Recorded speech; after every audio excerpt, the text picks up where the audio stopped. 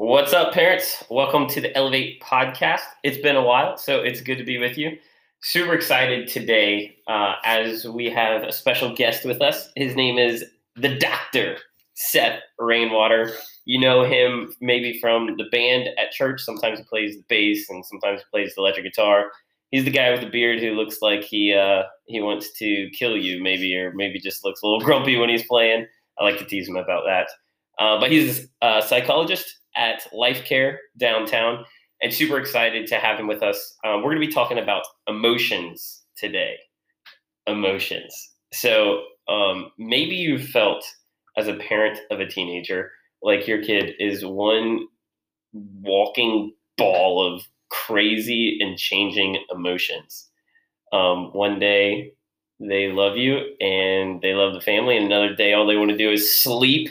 Another day they walk in the door and they're happy, and another day walk in the door and they're not. And it can, I think it can be a challenge sometimes to navigate some of the emotions that come not just with teenagers, but with kids and people.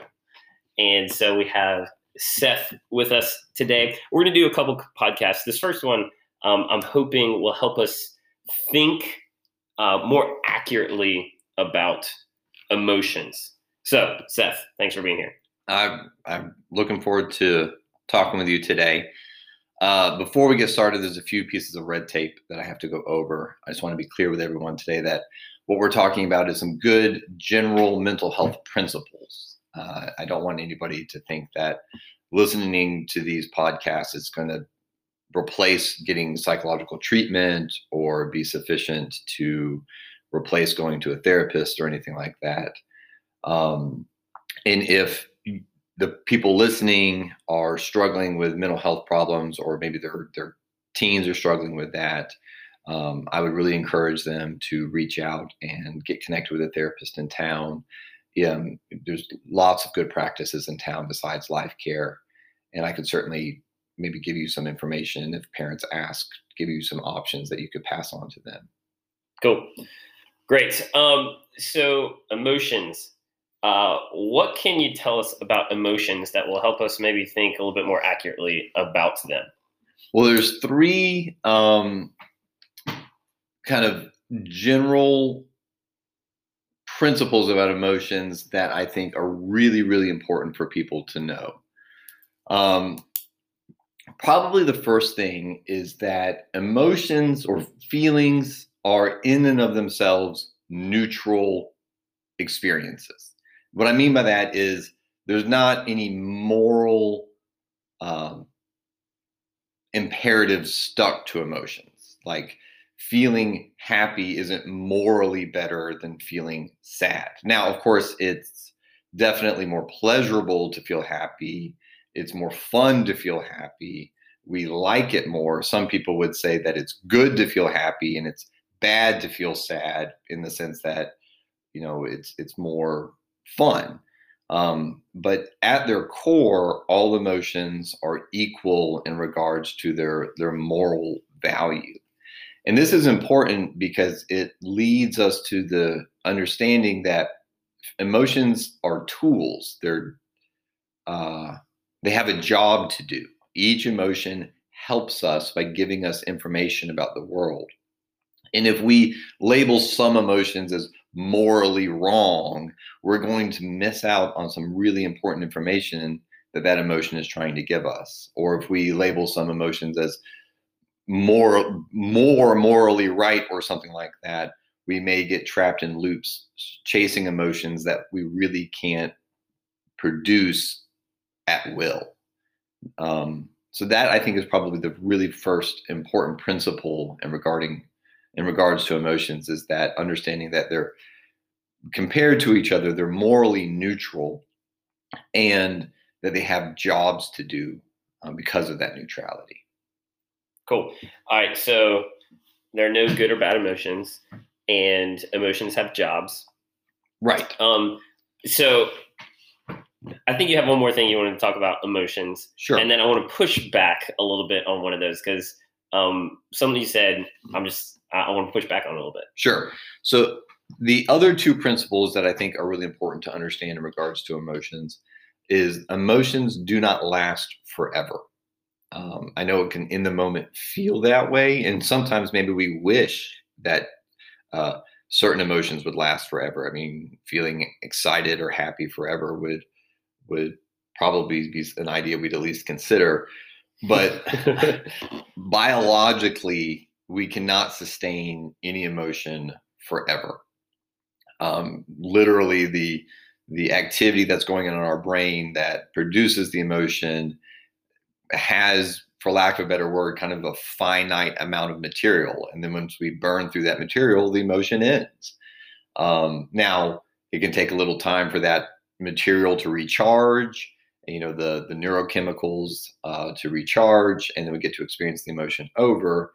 But no feeling lasts forever. And if we look to our own life experiences, we know this to be true.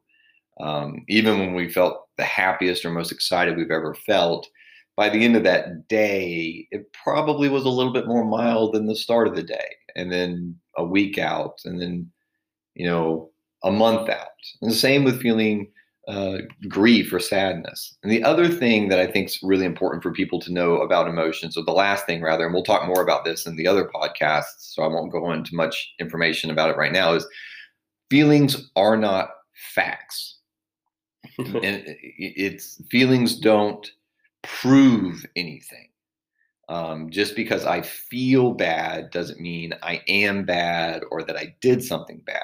In fact, lots of times in life, we have to do things that are right or healthy or good, and we end up feeling bad. Um, and so it's important to separate facts from feelings, but not to replace feelings with facts and kind of become like robots, but just to recognize that emotions are feedback.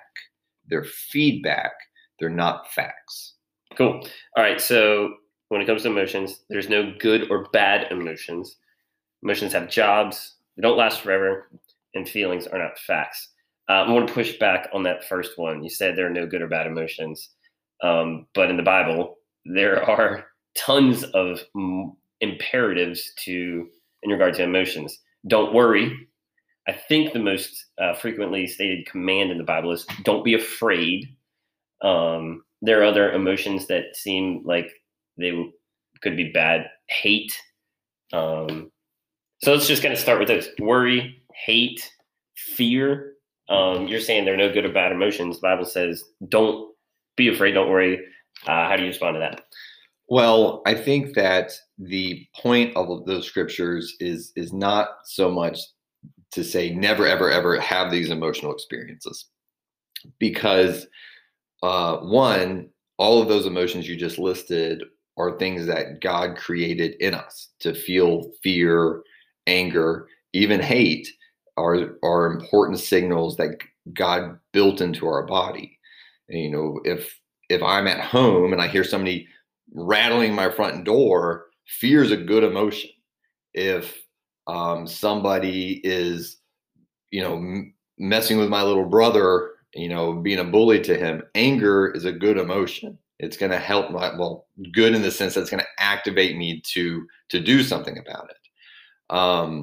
If I feel, if I see somebody being racist, not hating the person, but hating the racist act, is a healthy response. It's activating me to do something about evil or violations that are occurring in my world. I think these scriptures are basically saying, don't let your life be ruled by fear or anxiety or hatred.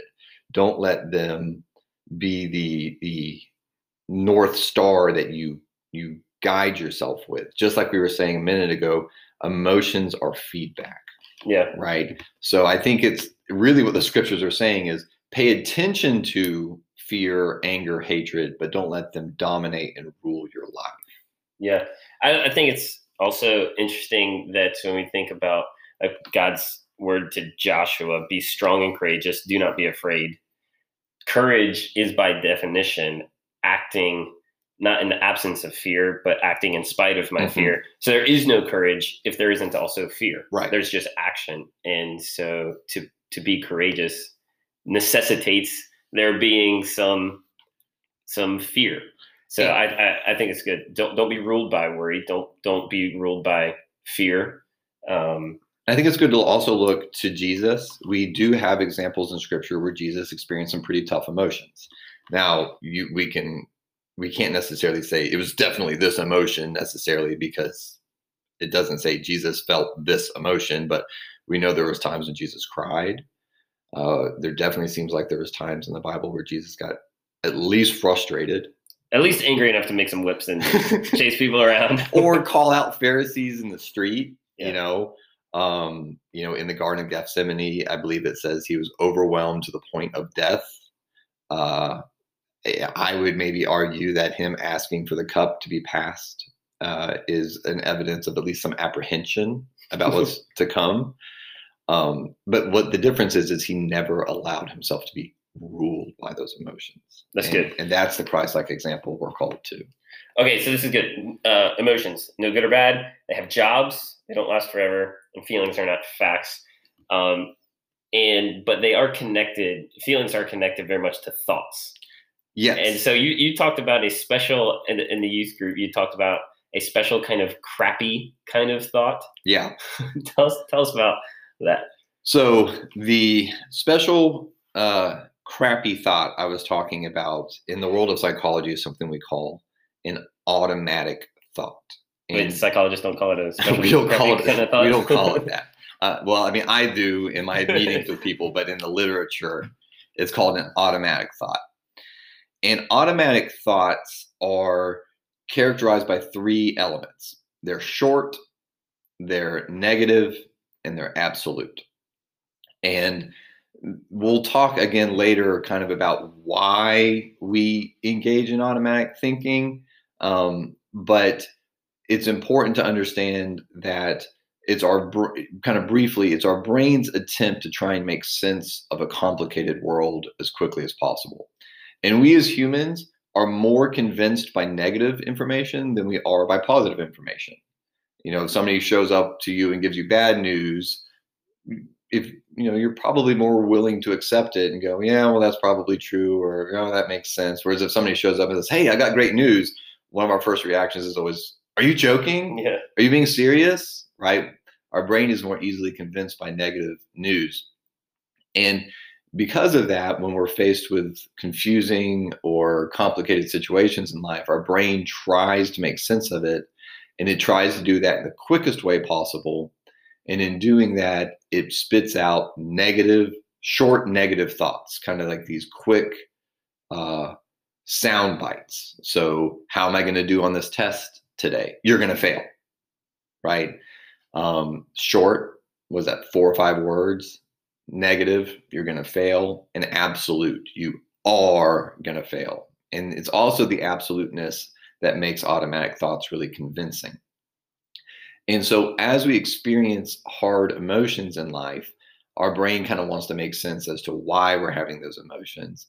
And that motivates it, for lack of a better word, that motivates our brain to engage in this automatic thinking, to put that hard, difficult emotion into context, right? I feel anxious about the test. Why do I feel anxious about the test? Because I'm going to fail the test, right? Or I feel sad tonight. Why do I feel sad? Because nobody likes you, right? So just to make sure I'm understanding, there's an emotion, and then there's an attempt in our brain to explain the emotion, and the automatic thought is the short negative.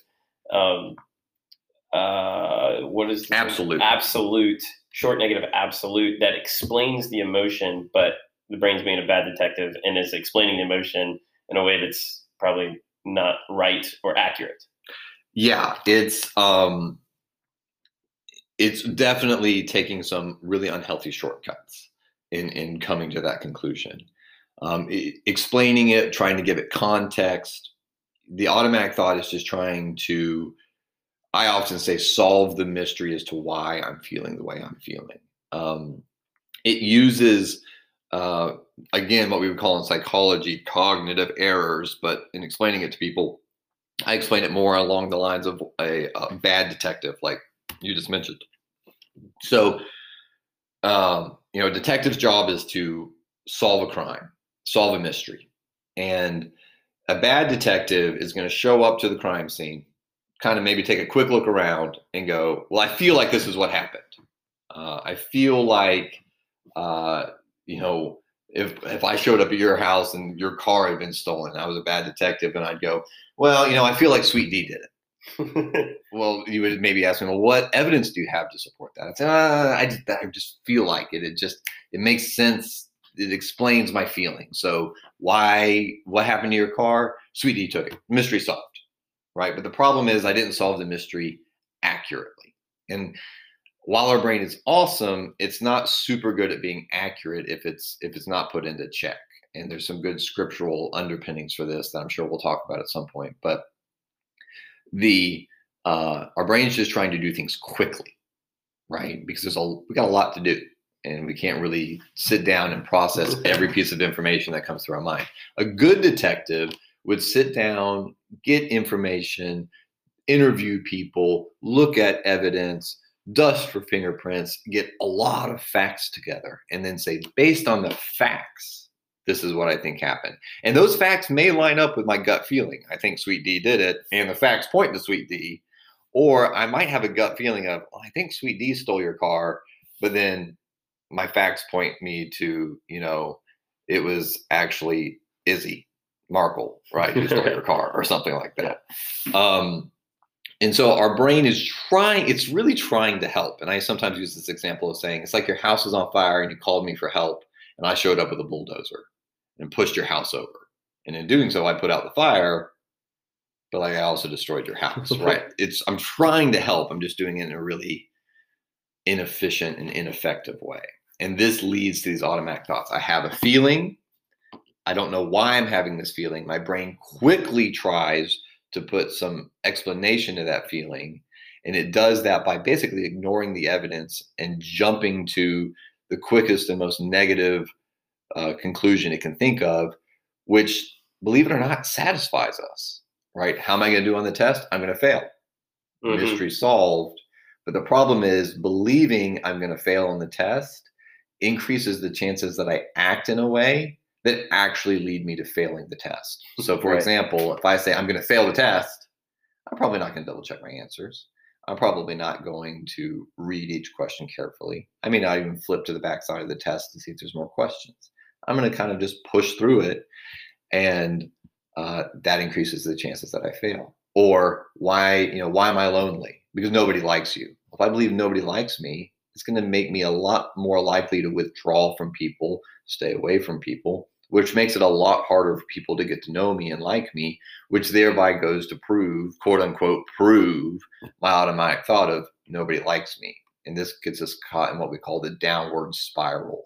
My feelings lead to automatic thoughts, lead to unhealthy behaviors, which lead to outcomes, which produce more feelings, which produce more automatic thoughts, which leads to behaviors, which produces outcomes ad nauseum. So, yeah, and I think maybe another word to attach to automatic thoughts is they're subtle, in the sense that if you ask most people, like, why are you feeling that way? I don't know. I just am. Yeah. And but there are subtle sort of internal conclusions that probably automatic thoughts we don't want to admit. We don't want to say somebody, I'm feeling this way because I think I'm a loser. But they're still there. And so just to kind of flesh this out, I want to end this podcast by talking about some common automatic thoughts. And then next podcast, we're going to talk about, okay, what do we do with this? Right. All right. So I'm going to say some automatic thoughts, and Seth, maybe you can kind of categorize them. Maybe what you might call this or label this automatic thought. So no one likes me. No one likes me would be a good example of doing what we call mind reading, where you are believing that you know what other people are thinking or feeling. And it also has a little bit of what we would call an overgeneralization in it. No one likes me. And it's like, well, does your grandma like you? Yeah, probably. So actually there's four-ish. Yeah. So run through those real fast, and then I'll run through these, and we're just going to skip them out. So I would say there's kind of top 4 cognitive errors or top 4 bad detective mistakes that people make. One being overgeneralization, which is thinking in ways that include always, never, no one, everyone, overgeneralizing things. 2 is labeling. This is where we label ourselves. I am this, I am that. Mind reading would be the third most common one, maybe not in that order, but where, again, we believe we know what other people are thinking or feeling. And then worst case scenario or catastrophizing, basically predicting the most negative outcome possible. Okay, cool. So I'm going to read some automatic thoughts. Okay. And just kind of spit out what you think. Yeah. I know there's going to be overlap, but just whatever comes to mind. All right, so we already said no one likes me. That was mind reading. And yeah, and with a little sprinkle of overgeneralization in there. I never get invited to anything. I'm a loser. So we got some labeling in there. I'm a loser. I never get invited to anything. Could maybe be kind of some worst case scenario thinking, but again, falls probably more in that overgeneralizing. I'm stupid. Definitely a label. No one knows how I feel.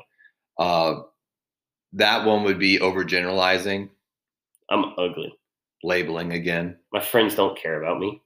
A little bit of mind reading, believing that we know what other people. Actually, I would say that one's pretty much all mind reading, believing that we know how other people feel. I'm not good at anything. An overgeneralization. We didn't talk about this one, but a little bit of the discounting of the positive in there, right? Overlooking things that you are good at. I'm never good enough for my parents or for my youth pastor or for my coach or for my teacher. So again, a lot of that overgeneralizing, and that's why I said that's the number one most common one that we use. I'm not good enough could also be kind of a label, right? So I'm saying I'm never able to accomplish things, and I'm not good enough. So kind of overgeneralizing and labeling again. If God loved me, he wouldn't have let this happen. I would call that a if God loved me. So a little bit of some mind reading in there. If God loved me, right? Believing that I know God doesn't love me, and kind of some, I don't know, I guess I would say jumping to some conclusion there, right? Like we know why a person is doing what they're doing. Again, jumping to conclusion isn't one that we talked about specifically. And I do want to just say right quick, I think that's a good example of how automatic thinking can be applied not only to ourselves and others, but to God as well. Yeah, God doesn't love me the way I am. Yeah. Again, mind reading. And even though it's not if we were to flesh that sentence out, God doesn't love me the way I am stupid. I am a sinner. I am whatever. So some labeling in there too. Everyone at church is a hypocrite. They're all fake. So that would be kind of labeling actually in the other direction, right? We didn't talk about that earlier, but you can label in the other direction. You are stupid. Overgeneralizing, everyone at the church is fake, right? Everyone. Mm-hmm. Yeah. Cool. All right. So we want to flesh this out more. We all have automatic thoughts.